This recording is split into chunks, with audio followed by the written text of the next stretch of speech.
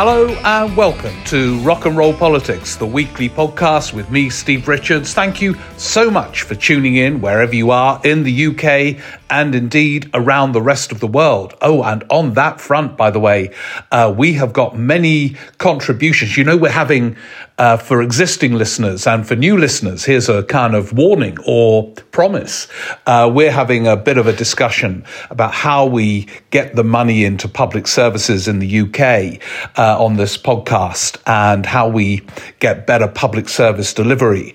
And we're getting these brilliant contributions from around the world. And later on, as we reflect again on this debate about whether co-payments is a solution or a red herring, we've got contributions from Portugal, from America, I think, from, all over the place, and back to Belgium, where part of this debate began.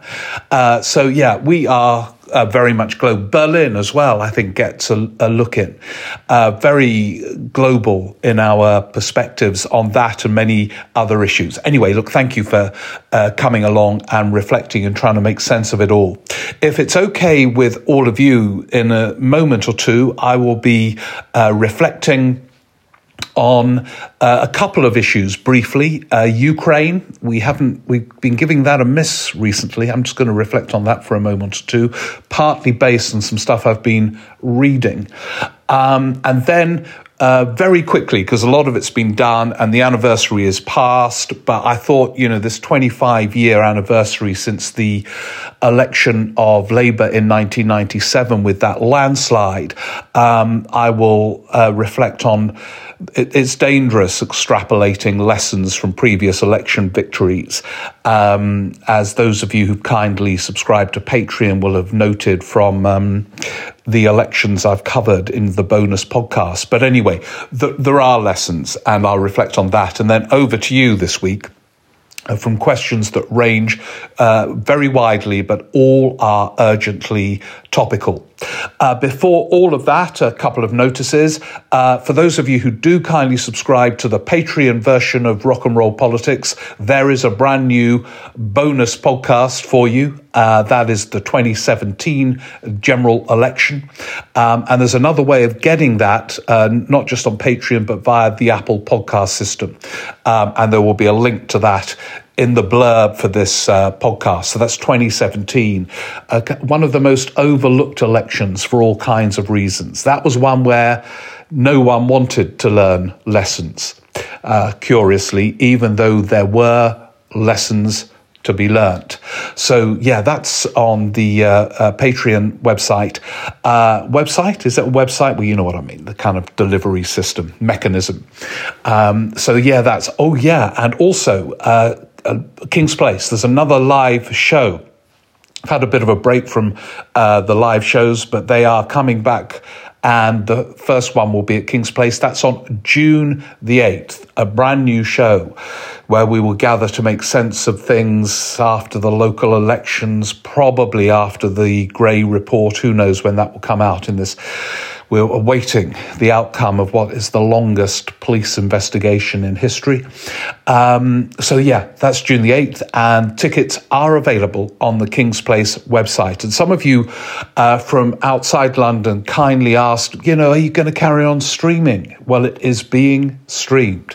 So there's that option as well on that website. And also, I'm coming up to the Edinburgh Festival for the last 2 weeks. Now, before I started recording this podcast, I said I must make a note of the precise dates and the venue, and I've forgotten.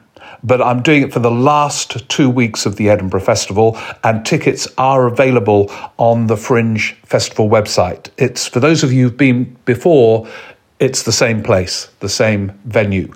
I'll get all the details for you next week, but I'm here now recording without them in front of me. But back at the Edinburgh Festival after 2 summers where, I haven't been, and I know one summer it didn't exist. I think last summer some of you went, and anyway, it's back to the kind of full Monty, the Edinburgh Festival. So that's another thing. So hopefully we can all gather and make sense of it all in all these different places in the weeks and months to come.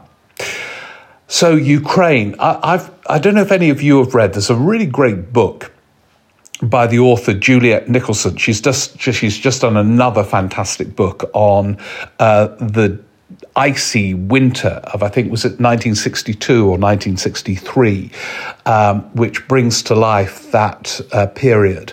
But she also did a great book, which I've just been looking at again, on July 1914, before the beginning of the First World War, looking at what was happening in the UK at that point.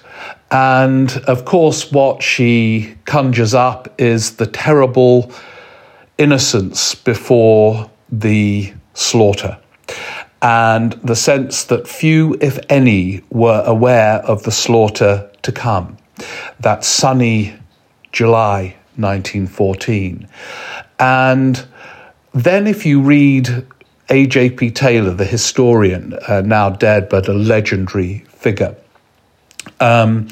he wrote a book about the origins of the First World War and shows how it happened almost by accident, that the various countries were in alliances that were formed largely for defensive reasons, and then a sequence of events unfolded that triggered a world war. And at no point in advance of it becoming a world war, did any of the moving parts have a sense that that would necessarily be the consequence. He cheekily kind of argues that there were all kinds of accidents that triggered the war. Some of you will know, I mean, it's kind of contentious, and he was partly being mischievous, but only partly. Railway timetables meant that mobilization inevitably led to a kind of terrible conflagration. The famous kind of trigger, the murder of the Archduke, was almost accidental. If the Archduke had planned to take his original route, he would not have been assassinated, and that wouldn't have triggered a kind of unfolding of the alliances and what followed from that. And it seems to me that, although, of course, I'm not suggesting an inevitable outcome in a similar way, there is a sense of, with this Ukraine situation, the moving parts being in different places with a lack of clarity about where this is going. So you hear some of the moving parts. The United States under the elderly Biden. We've got China. We've got the European Union. We've got the UK. And all of them are themselves relatively weak. And that is a parallel with the beginnings of the First World War. You had a kind of insular Tsar in Russia, cocooned from his population. You had a somewhat bewildered liberal government in Britain. There's another famous book that was written about the strange death of liberal England, and it charted the degree to which all kinds of things were happening that was kind of troubling the assumptions of liberalism at the time.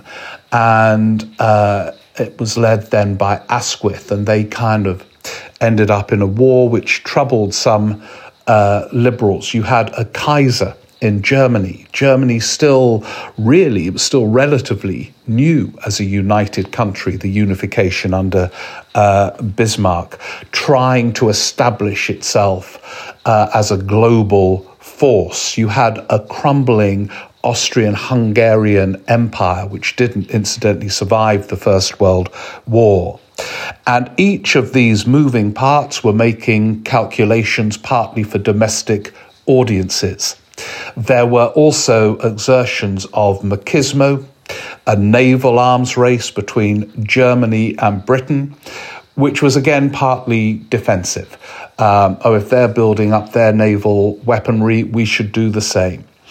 But it was not at any point designed with the intention that all these countries would be ending up in various alliances, taking part in a terrible, brutal, savage world war, almost until it happened. And here you see with Ukraine dangers of that happening. If you remember when the whole thing began, there were many warnings about the dangers of escalation. And to some extent, the warnings have been applied. So, there isn't going to be a sort of no-fly zone established, which would in effect be a declaration of war against Russia. But you can see, and it's partly for domestic audiences, just like domestic audiences were very much in mind as the countries made their moves in the build-up to the First World War without quite realizing what they were doing. You can see the language, and to some extent, though it's all very imprecise, the objectives of the Western countries involved in this becoming far more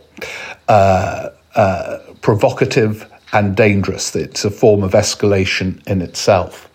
So you have British politicians, partly with a domestic audience in mind, saying that Putin must be defeated without explaining fully what that means. You have had Biden, almost by mistake, saying Putin must be removed, when that is emphatically not a formal objective.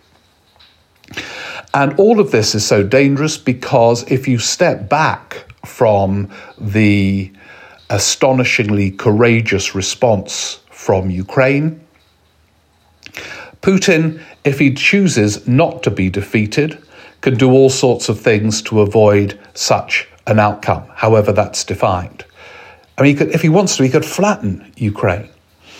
It would be even more irrational than everything he's done so far, because, there is a rationale from his perspective of wanting to recreate the Soviet Union. But if you regard Ukraine as a part of Russia, to destroy it is a sort of, act of self-harm. But, we're not dealing with reason solely here.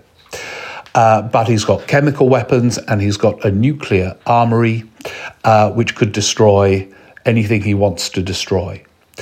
So if he considers defeat as a Western aim, he can avoid it by deploying these weapons. So it seems to me that with all these different moving parts raising the language, we are in a more dangerous place now. Some people are saying, wow, it's amazing, the Russian invasion. Has there been a more incompetent and misjudged military exercise in recent decades? But that makes the world a more dangerous place, not less dangerous. Because while that is obviously the case, Putin can think, well, what do I do now to counter such a narrative? And it's really dangerous. And it seems to me that the language, the posturing of politicians, British politicians, American politicians, others, needs to be lessened, reduced, and a much greater clarity as to what form the end of this conflict can take, which avoids the escalation into, well, frankly, nuclear war. And it is really worth reading some of the assumptions and attitudes before 1914. There's been loads of stuff about the 1930s and the parallels between Germany and Putin's leadership of Russia. But I think the guide, I say it's not precise and I'm not predicting this is going to happen, but look at how we all stumbled into the First World War without any sense that the stumble was going to take place and what was then to follow. And I really reckon, I hope, British politicians read that book about July 1914 and A.J.P. Taylor's Origins of the First World War, because slaughter on an inconceivable level can happen by accident when there are several moving parts without clearly defined objectives. And it seems to me that sort of nuclear dimension heightens the dangers to the point where surely everyone should be focused on how to avoid that from happening. And so therefore defeat for Russia, in inverted commas, has to be more clearly defined. And with it, a sense for the Russian people what the West does not want to happen. Something needs to be navigated more coherently through what I think is currently a very dangerous phase in which escalation is happening, almost without any preemptive arguments or framing of arguments about it. Buonasera! My name is Marcello. I am a tour leader with Explore. Ciao! Come, follow me. Behind this 200-year-old gate is the best view of one of Rome's finest fountains. Bellissima. Look at the Renaissance detail, the sunlight in the bronze. Not everyone knows about Turtle Fountain, but you will if you explore. Search exploreworldwide.co.uk and don't just travel, explore. Now, to go back to a safe, innocent past, 1997. I'm only going to do this briefly because I realise the 25th anniversary has passed of the 1997 election, but it's only just passed, and it's quite good fun looking back. I remember it personally vividly, that night of the 1997 election. It was a great evening because I was working at the New Statesman then as political editor, and Geoffrey Robinson was the owner, and he got us all, the staff of the New Statesman, tickets to the Royal Festival Hall event, where Blair descended in the middle of the night, say, "Great day has dawned, has it not?" And everybody was there, and everyone was dancing to Simply Red, who were playing live, I think. And I remember ending up almost dancing with David Miliband, who was on the dance floor. And he said to me, "I'm sure we'll wake up in the morning and find the Tories have won again," as we jived together. And it was a very revealing moment because it reflected the context of that great landslide victory, which was fear of Tory wins. After 4 successive election victories for the Conservatives, New Labour emerged out of that fourth, the 1992 defeat. There's a bonus podcast on the 92 election, actually, on Patreon. They were framed by defeat. And of course, David Miliband was joking, but it reflected this fear that the Tories always won. And they did everything to avoid that. The other thing that happened to me on that evening was a friend of mine was working on a Paul McCartney album in Abbey Road, and he invited me along to witness the recording. And he said, "Oh, you might not meet McCartney, but you'll enjoy being in Abbey Road." And it was a great session. And halfway through that kind of evening, I was sitting on a bench with my friend, and then this guy said, "Hey, budge up." And it was McCartney, and my friend said, "Oh, Steve's going off to the Royal Festival Hall." "Oh, yeah, they're going to win, aren't they, tonight? I think they're going to win." And then he started doing impersonations of Gordon Brown. He says, "Yeah, Gordon Brown, when he speaks, he kind of smiles halfway through a sentence. It's kind of weird." And he did an impression of Gordon Brown, quite a good one. And if you remember at the time, Gordon Brown, during sound bites, had been told he looked too serious, so he rather awkwardly smiled halfway through, and McCartney had picked up on this. I wrote it up when I interviewed McCartney a couple of months later, that he did this impression. And then McCartney went to Chequers to see Blair, and Blair's opening gambit, I happen to know, to McCartney was, "Hey, will you do your Gordon Brown impression?" So it was quite a night. But that exchange with David Miliband reflected the caution of the New Labour offer in 1997. It was an incremental manifesto. It wasn't a hugely radical manifesto. Indeed, Tony Blair tried to make a virtue out of that by saying, look, old Labour, they have kind of promised the earth and then delivered nothing, because they wouldn't have got elected. And yet the art of it was to make it seem exciting and radical. I looked recently at some columns written before the 97 election, and the ones in reference to Labour, the term radical recurred again and again and again. Tony Blair was clever. He made it the radical centre without quite being precise as to what that meant. But there was a sense almost that a change of governing party was a form of excitement in itself. And Blair's genius was to convey reassurance and excitement at the same time. The project was also about owning the future. In a way, the past was dismissed entirely as old versus New Labour. So there was no kind of framing, and the media was not interested in whether Blair was like Harold Wilson or James Callaghan or, previous Labour leaders. They had become old and this was new. So the other lesson is that team around Blair and Brown worked 18-hour, 20-hour days, 7 days a week with a relentless focus on winning and the policies that were related to the values. Now, the policies were too cautious, in my view. They could have gone further in some respects, even after those 4 defeats. But it all cohered like a kind of... I remember Tim Montgomery, the Tory commentator, saying parties win when there's a sort of symphonic quality to the offering, that it all kind of works, the values, the policies that arise from the values and so on. And it did have that quality. And it was the product of relentless hard work.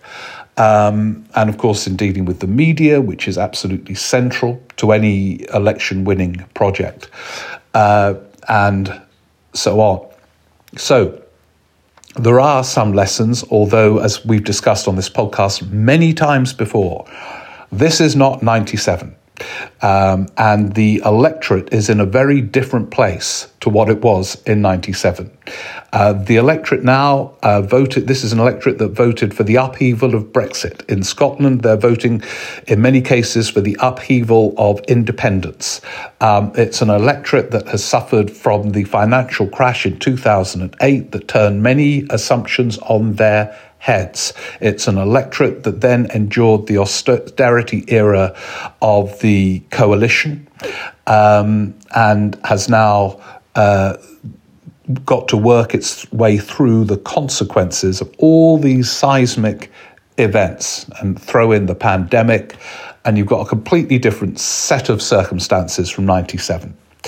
But the lessons are about that energy of appearing to own the future, of being exciting and reassuring at the same time, to have policies that reflect both, and to be clear about values and to make values part of the issue.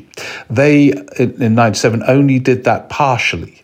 If you strip back what they were saying, it was basically competence versus incompetence.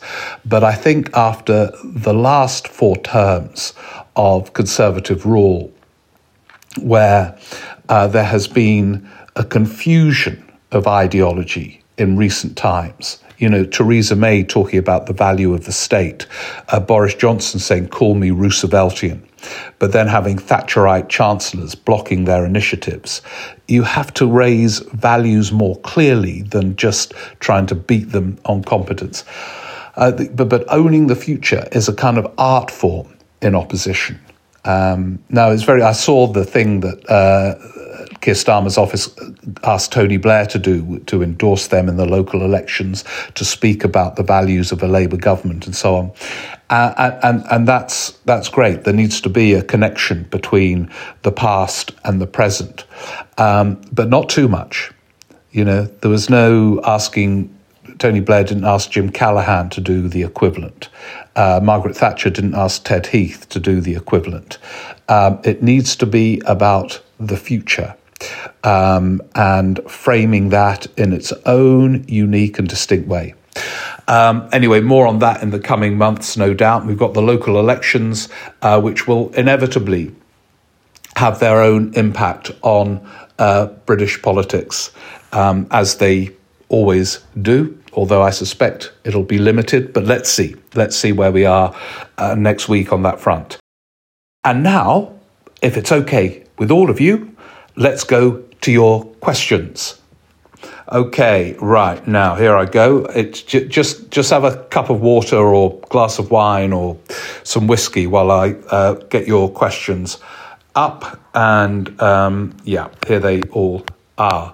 Now, as ever, I've had many questions, all of them brilliant. I've read them. They I hope some of you who haven't been read out, that they kind of stimulate thoughts on my reflections. But now over to all of you. If I could begin with the co-payment debate, because there were so many interesting responses from very well-informed people, far more informed than me, I hasten to add. So this is the context is, here is a country, Britain. I remember Roy Jenkins saying once, and he was absolutely right. The problem with Britain is it wants American levels of taxation and European levels of public services. And how do you address that conundrum? So we on this podcast are trying to address the conundrum of a country reluctant to pay tax levels of quite a lot of European countries, but wanting European public services. And I kind of raised maybe co-payments as part of the answer for the NHS. But anyway, here is now we've got Norway first. Dr. Mark Harper. Mark is a regular listener, contributor. He's writing a book on the joys of cold water swimming, which is going to be part of our Rock and Roll Politics Cooperative. No question. We're all going to go cold water swimming. Anyway, this is what Mark has to say. I don't claim to have the definitive answers, but as someone who's currently working as a doctor in both Norway, which has co-payments, and the UK, and has a degree in the history of medicine, I think I'm reasonably qualified to lob in a few comments. I think that does qualify, Mark, far more than me. My feeling is, this is Mark, not me, my feeling is that a low level of co-payments would be a good thing. It's a matter of how you set them. In Norway, it costs around £15 to £30 to go to the GP or attend A&E.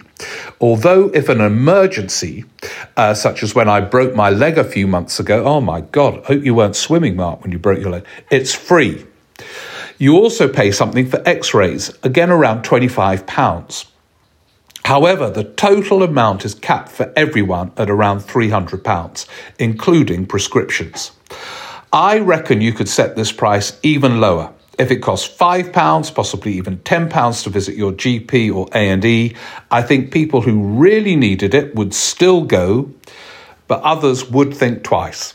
I also think it's important to look at it not just in terms of raising revenue, but about reducing no-shows, i.e. missing appointments and so on, which cost a lot of money. This is again about this is about kind of responsibility, how you become more responsibility, this relationship we've got with the NHS. Now, I know many of you disagree with this, by the way. There's also no need to set up a new means testing apparatus. This is Mark. You just use the system that's already in place for free prescriptions. Okay, yeah. So on a related note, Norway has had A way better pandemic than the UK, with schools and shops for the most part remaining open, mainly by early government intervention. They locked down just a week or two earlier at the beginning and on a couple of subsequent occasions. Under Johnson, Britain was so slow to this. Mark adds, of course, what we really need is an outdoor swimming infrastructure, which will allow people to self-treat many conditions, as my book, Chill, will make clear. I would be very happy to run the well-being side of the Rock and Roll Politics pod cooperative. Got to keep those bakers, knitters and delivery runners healthy. We're up for this, Mark. I haven't yet consulted with the bakers, knitters and delivery runners, but I'm going to impose cold water swimming as part of it. So that is now your branch. So keep us informed with Chill. And thank you with your thoughts on co-payments. Now over to Portugal. James Buckley. A brief note on co-payments. Here, Portugal is a cautionary example. Taxes are high here, very, very high when considered in relation to incomes that are very low. Nonetheless, we have to pay to see a doctor, and we cover some of our prescription costs as well. Result, we resent paying for everything twice, once in taxes, then again at point of service. And personally, although I'm not poor, I find myself rationing essential medication.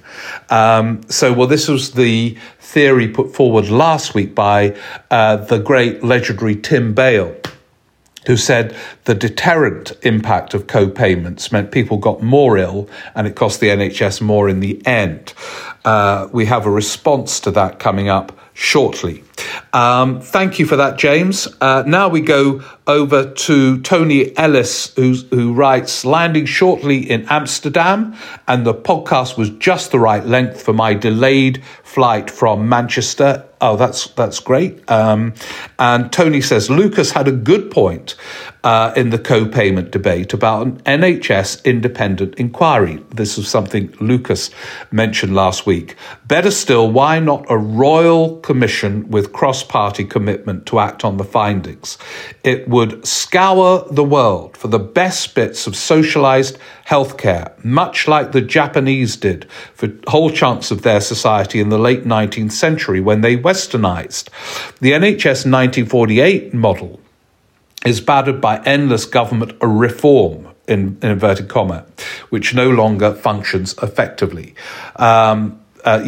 So the trouble is these commissions can take place, last a long time, Tony. Governments might not act on it and so on. But you're right about the need to learn from elsewhere. Kathy Mears is very sceptical. For me, the answer is simple. We already have a system that ensures that those who have sufficient income pay more than those who have less. We call this income tax. This system is already in place, needs no bureaucracy to be set up, and ensures that those who have less get the same treatment as those who have more. The question is whether any government is bold enough to set tax levels at an amount that will provide the quality of services that we all want. And that is the question. And I think the answer to that, Kathy, is no. And that's hence the debate. Because if there is this obstacle to putting up taxes to pay for it, how the hell does the money get in? Now, Caroline Morgan, who triggered this by her experience, she lives in London and Brussels, replies directly to the Tim Bale argument. And she says, Tim Bale may be right if the NHS worked as it's supposed to and had enough doctors, but the NHS is coming apart at the seams.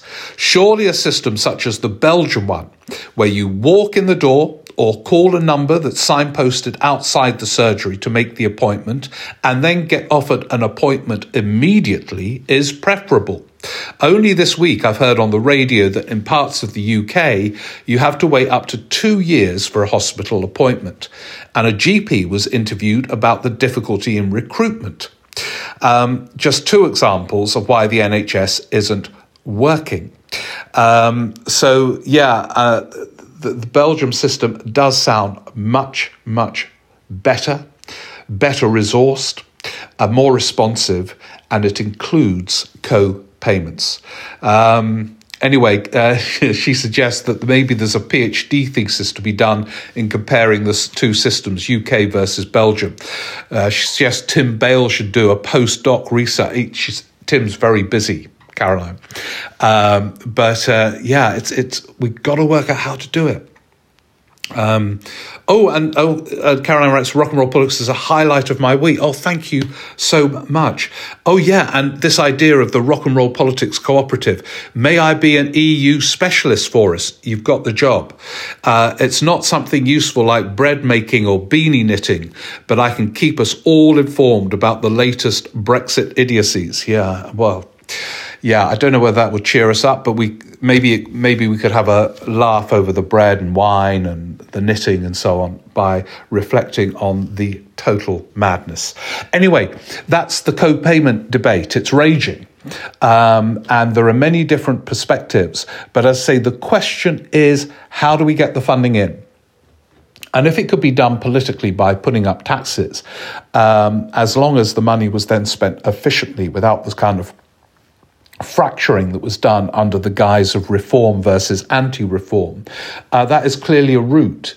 But look at the mess we're in now with the national insurance rise, supposedly to address the historic social care problem, going to fund the backlog in the NHS, but with the implication that it's then going to be shifted to social care. Well, that won't happen. But of course, that means there's still the social care issue to be addressed and the future of the NHS, because that hasn't been thought through with this panic of transferring the money meant for social care to the NHS. So it's a mess. It really is a mess. Anyway, thank you for that. Now on to other matters. Stuart Grant sent me a great photo, which I was thrilled about, of him in Wembley Stadium, waiting to see the Tyson Fury Dillian Whyte big fight. And he photographs him reading my book on the Prime Ministers we never had. I bet the whole of Wembley noticed that and have all gone to buy the book. But anyway, thank you for that. He says, he wonders whether the next Prime Minister we never had might be Jeremy Hunt, who's being much talked about as a successor to Johnson. In Stuart's view, a talented and likeable politician, but in any runoff for the Tory leadership, he would almost certainly be pitted against a candidate to the right of him politically. And given the makeup of the Tory membership, I would have thought that any other candidate would most probably win. Will he be a future Prime Minister we never had? Quite possibly. He fought it last time, of course. He was a Remainer. He was beaten by the hardline Brexiteer Boris Johnson. The membership is still the same, only a few years older. And so it will be tough for him. And what I would say, just as a warning, is that if Johnson were to fall, if you listened last week about when Prime Ministers fall, it's a big if, the leadership contest will be depressingly skewed to the right. In other words, Hunt will have to intensify his Euroscepticism. He will have to pledge to bust the Northern Ireland Protocol to have a chance of winning, probably. And it will be a contest to the right. It will not be the most enlightening, forward-looking contest. See, the Tory party, you can see from Theresa May and Johnson, are trying at that level to finally break away from the Thatcherism that was framed to deal with the situation in the late 70s, early 80s. But they've become intoxicated by it. And the next contest will be done there. There will be no call me a Rooseveltian, I believe in an active state. There will be no talk about the good the government can do, I suspect, in that contest. So thank you, Stuart. Stuart, by the way, socks. He's the Union Jack sock provider in our tribute to Lord Frosty Frost, who is now being talked about. Denise Willier has emailed about it. He's being cited for every seat that becomes available as a Tory candidate. He's done exactly what I knew would happen. He ran a mile from the consequences of his own inept Brexit deal by resigning and has now become the great prophet. Every column is Lord Frosty Frost on this, Lord Frosty Frost on that. Anyway, we will pay tribute with our Union Jack socks. Hugh Carr, we were talking about one-party rule in England with the near continuous elections of a Conservative government. He's looking at the SNP in Scotland, and he says that he senses Scottish antipathy to London will grow as the Scottish public perceive the UK government as led by rich English public school and Oxbridge graduates with little knowledge or interest of things outside the southeast and focused on Brexit, which is something most Scots still oppose. And that will fuel the SNP one-party rule in Scotland. Yeah, I think you are right in that dynamic that part of what fuels, the SNP has been one-party rule for a very long time in Scotland. And there are many questions to be asked about delivery in that context.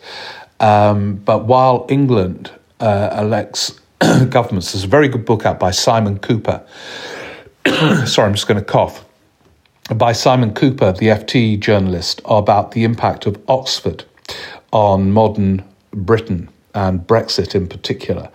And while England elects these people with a passivity that we've talked about before, you can see why Scotland goes a different way.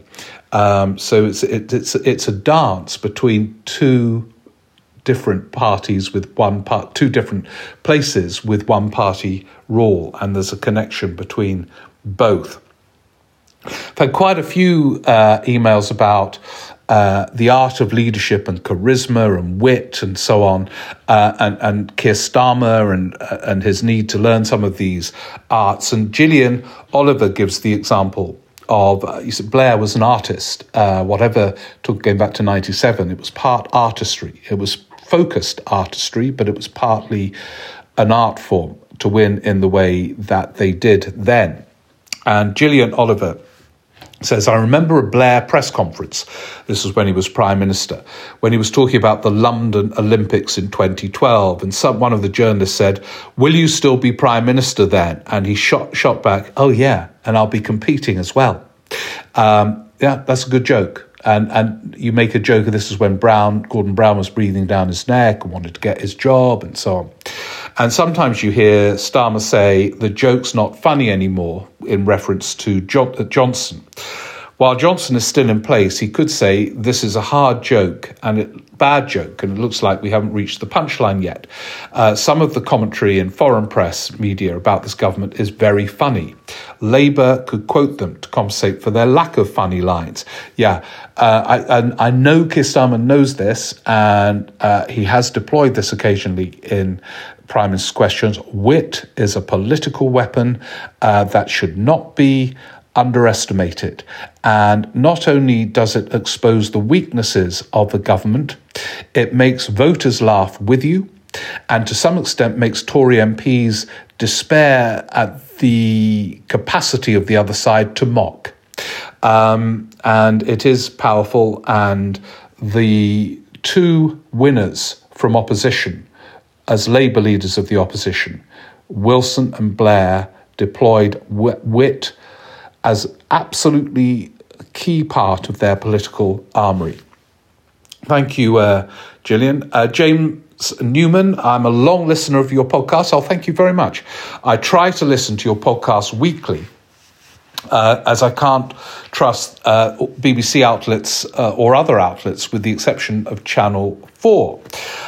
Just wanted to touch base on the topic of why the English in particular are so passive and uninterested in politics. This was a theme of our discussions for those of you new to the podcast over recent weeks, the kind of passivity of England, English voters.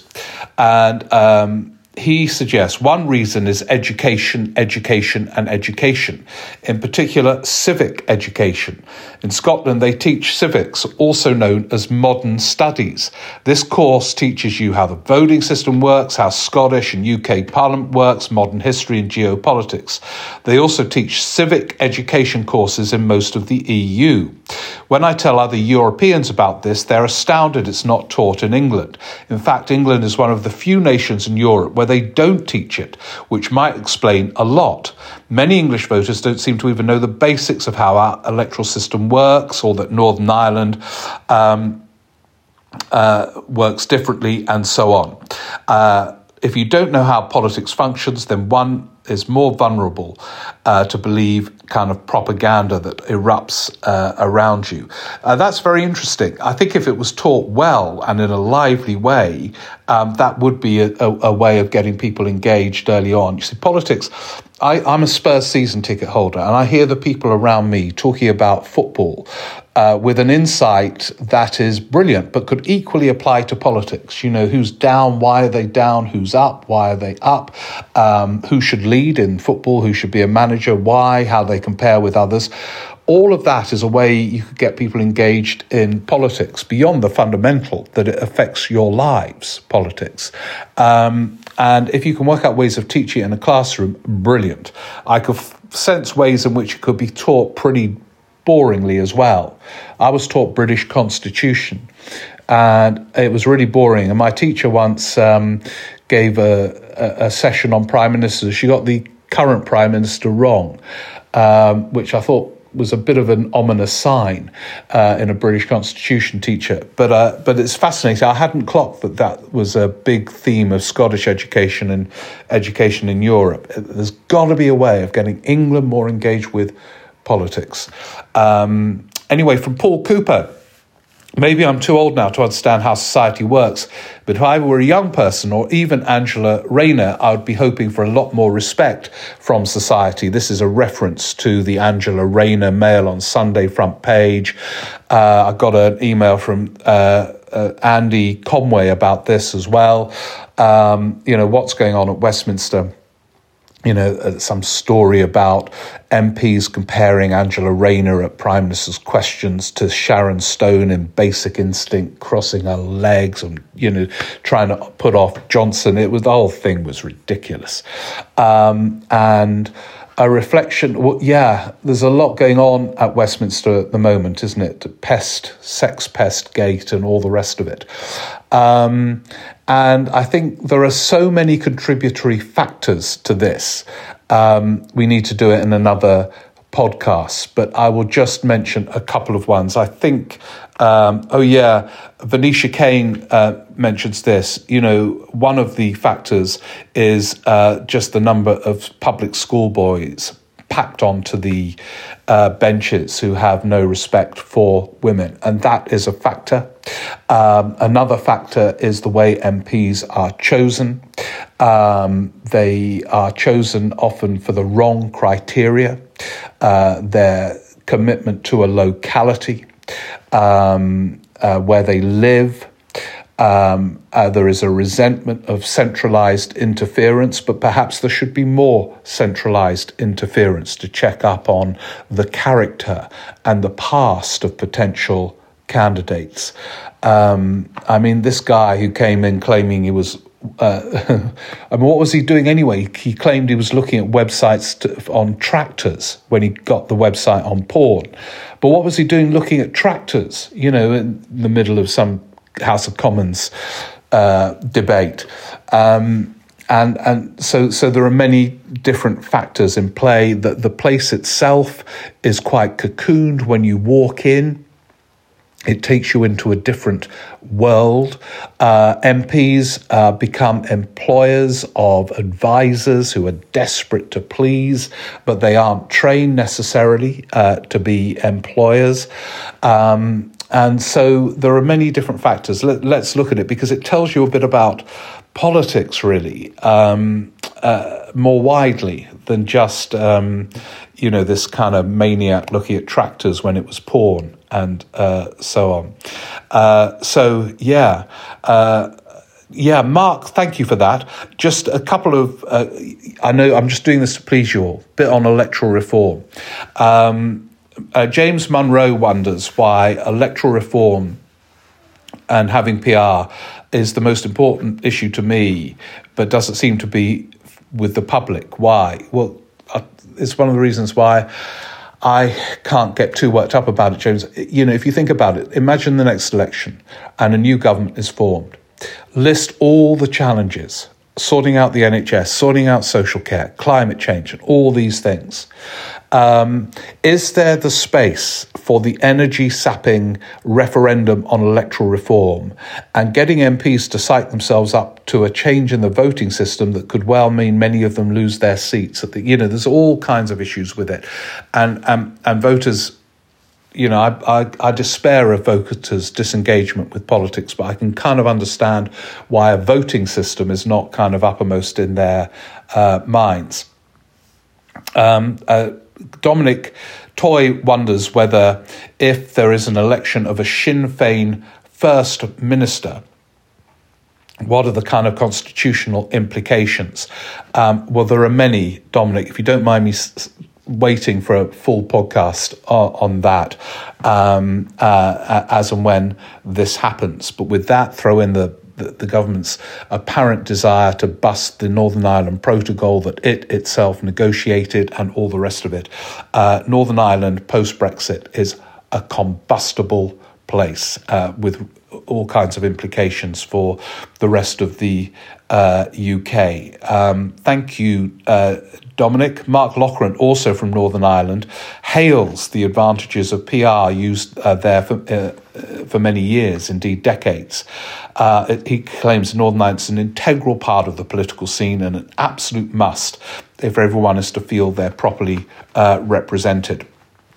Yeah, and I know it works there. And it's just how we get from there from the first past the post to the some kind of PR in the UK that I think raises quite a few issues. But he puts the case. It makes every vote equal, no matter where you live. At a stroke, there would be no worthless votes in safe seat areas and so on. Mark, thank you for contributing to this never-ending debate. And please do contribute when I announce the electoral reform special. And finally from Andrew, who writes from a sunny Berlin, a further testament to your increasingly global reach. I've no doubt that our rock and roll movement will soon conquer the world in terms of political analysis. Yeah, I think we should just conquer the world, actually. It's all there. Every element is in our group, our movement. And he said, I spent the Easter visiting my parents in a less than sunny but no less charming mid-Wales on the coast. I furthermore have it on good authority that our local MP, Michael Fabricant, was holidaying in the same area. During this time, we inevitably broached the topic of current events and the ongoing scandals facing our embattled Prime Minister. My parents are staunch defenders of Johnson's government, despite all the examples of misconduct. He has recently condemned the comments made anonymously against Angela Rayner by a member of his own party, and he has described these comments quite rightly as misogynistic. However, I can't help but wonder if this might have been a sly Keikis-style tactic from the ruling party of making certain accusations that will resonate with more extreme sycophants within the party supporters, whilst also allowing Johnson to position himself as a moralist. He adds, what are your thoughts on this topic and how can we as rock and rollers respond in light of such a trigger-happy new media which publish such rotten drivel? This is a reference to the Mail on Sunday front page story about Rayner that Johnson subsequently condemned and said they would track down this person, misogynist and all the rest. Well, it wasn't a plan, although you're right to say, Andrew, that the fact that the Mail on Sunday splashed on it and the Mail on Sunday has kind of tried tribally Tory and fairly misogynist, suggest that they thought that this would resonate with certain readers, that's for sure, else they wouldn't have put it on the front page. And Johnson felt the need to show distance, even though isn't there one of the things doing the rounds at the moment that Number 10, as part of its Christmas fun, had a Sexist of the Year competition and all that? I mean, there's a lot of it about at Westminster, and possibly more of it about than elsewhere. But did you discuss it with your parents, Andrew, who are big Boris Johnson fans? It'd be interesting to see what they thought about it all. Anyway, look, thank you so much. What a range of topics we have covered, from Ukraine to Angela Rayner, Mail on Sunday, Basic Instinct via co-payments and all kinds of other things. Thank you. Brilliant questions, as ever. Do keep them coming in. You know the address now, don't you? And if you're running while you're listening to that and want to write, steverick14@icloud.com, and it's about kind of 56 minutes in. So that would be great. That's about it. If you could leave a review, only if it's a good one, that would be brilliant, because then more people get access to our growing, well, what do we call it now? Cooperative movement. We are the John Lewis of the podcast world. Don't forget King's Place on June the 8th. And if you do listen, and the Edinburgh Festival, last 2 weeks. And if you do listen on Patreon, you'll get the latest election bonus podcast on 2017. I think there are as many lessons in 2017 as there are now in 1997. But I know that's a contentious thing to claim. Thank you so much for listening. Have a great week. It's going to, as I say often at this point, the wider context is pretty damn bleak. But we've got the kind of bread making, beanie knitting and all the rest of it facilities, and whiskey in Scotland and wine and all the rest of it, to have a good time as well. And let's gather next week to make sense of it all once more. We'll have had the local election results. Will they be pivotal? I cannot remember a time when local election results were pivotal, but let's see. And much more besides when we gather next week. Have a good time. Thank you.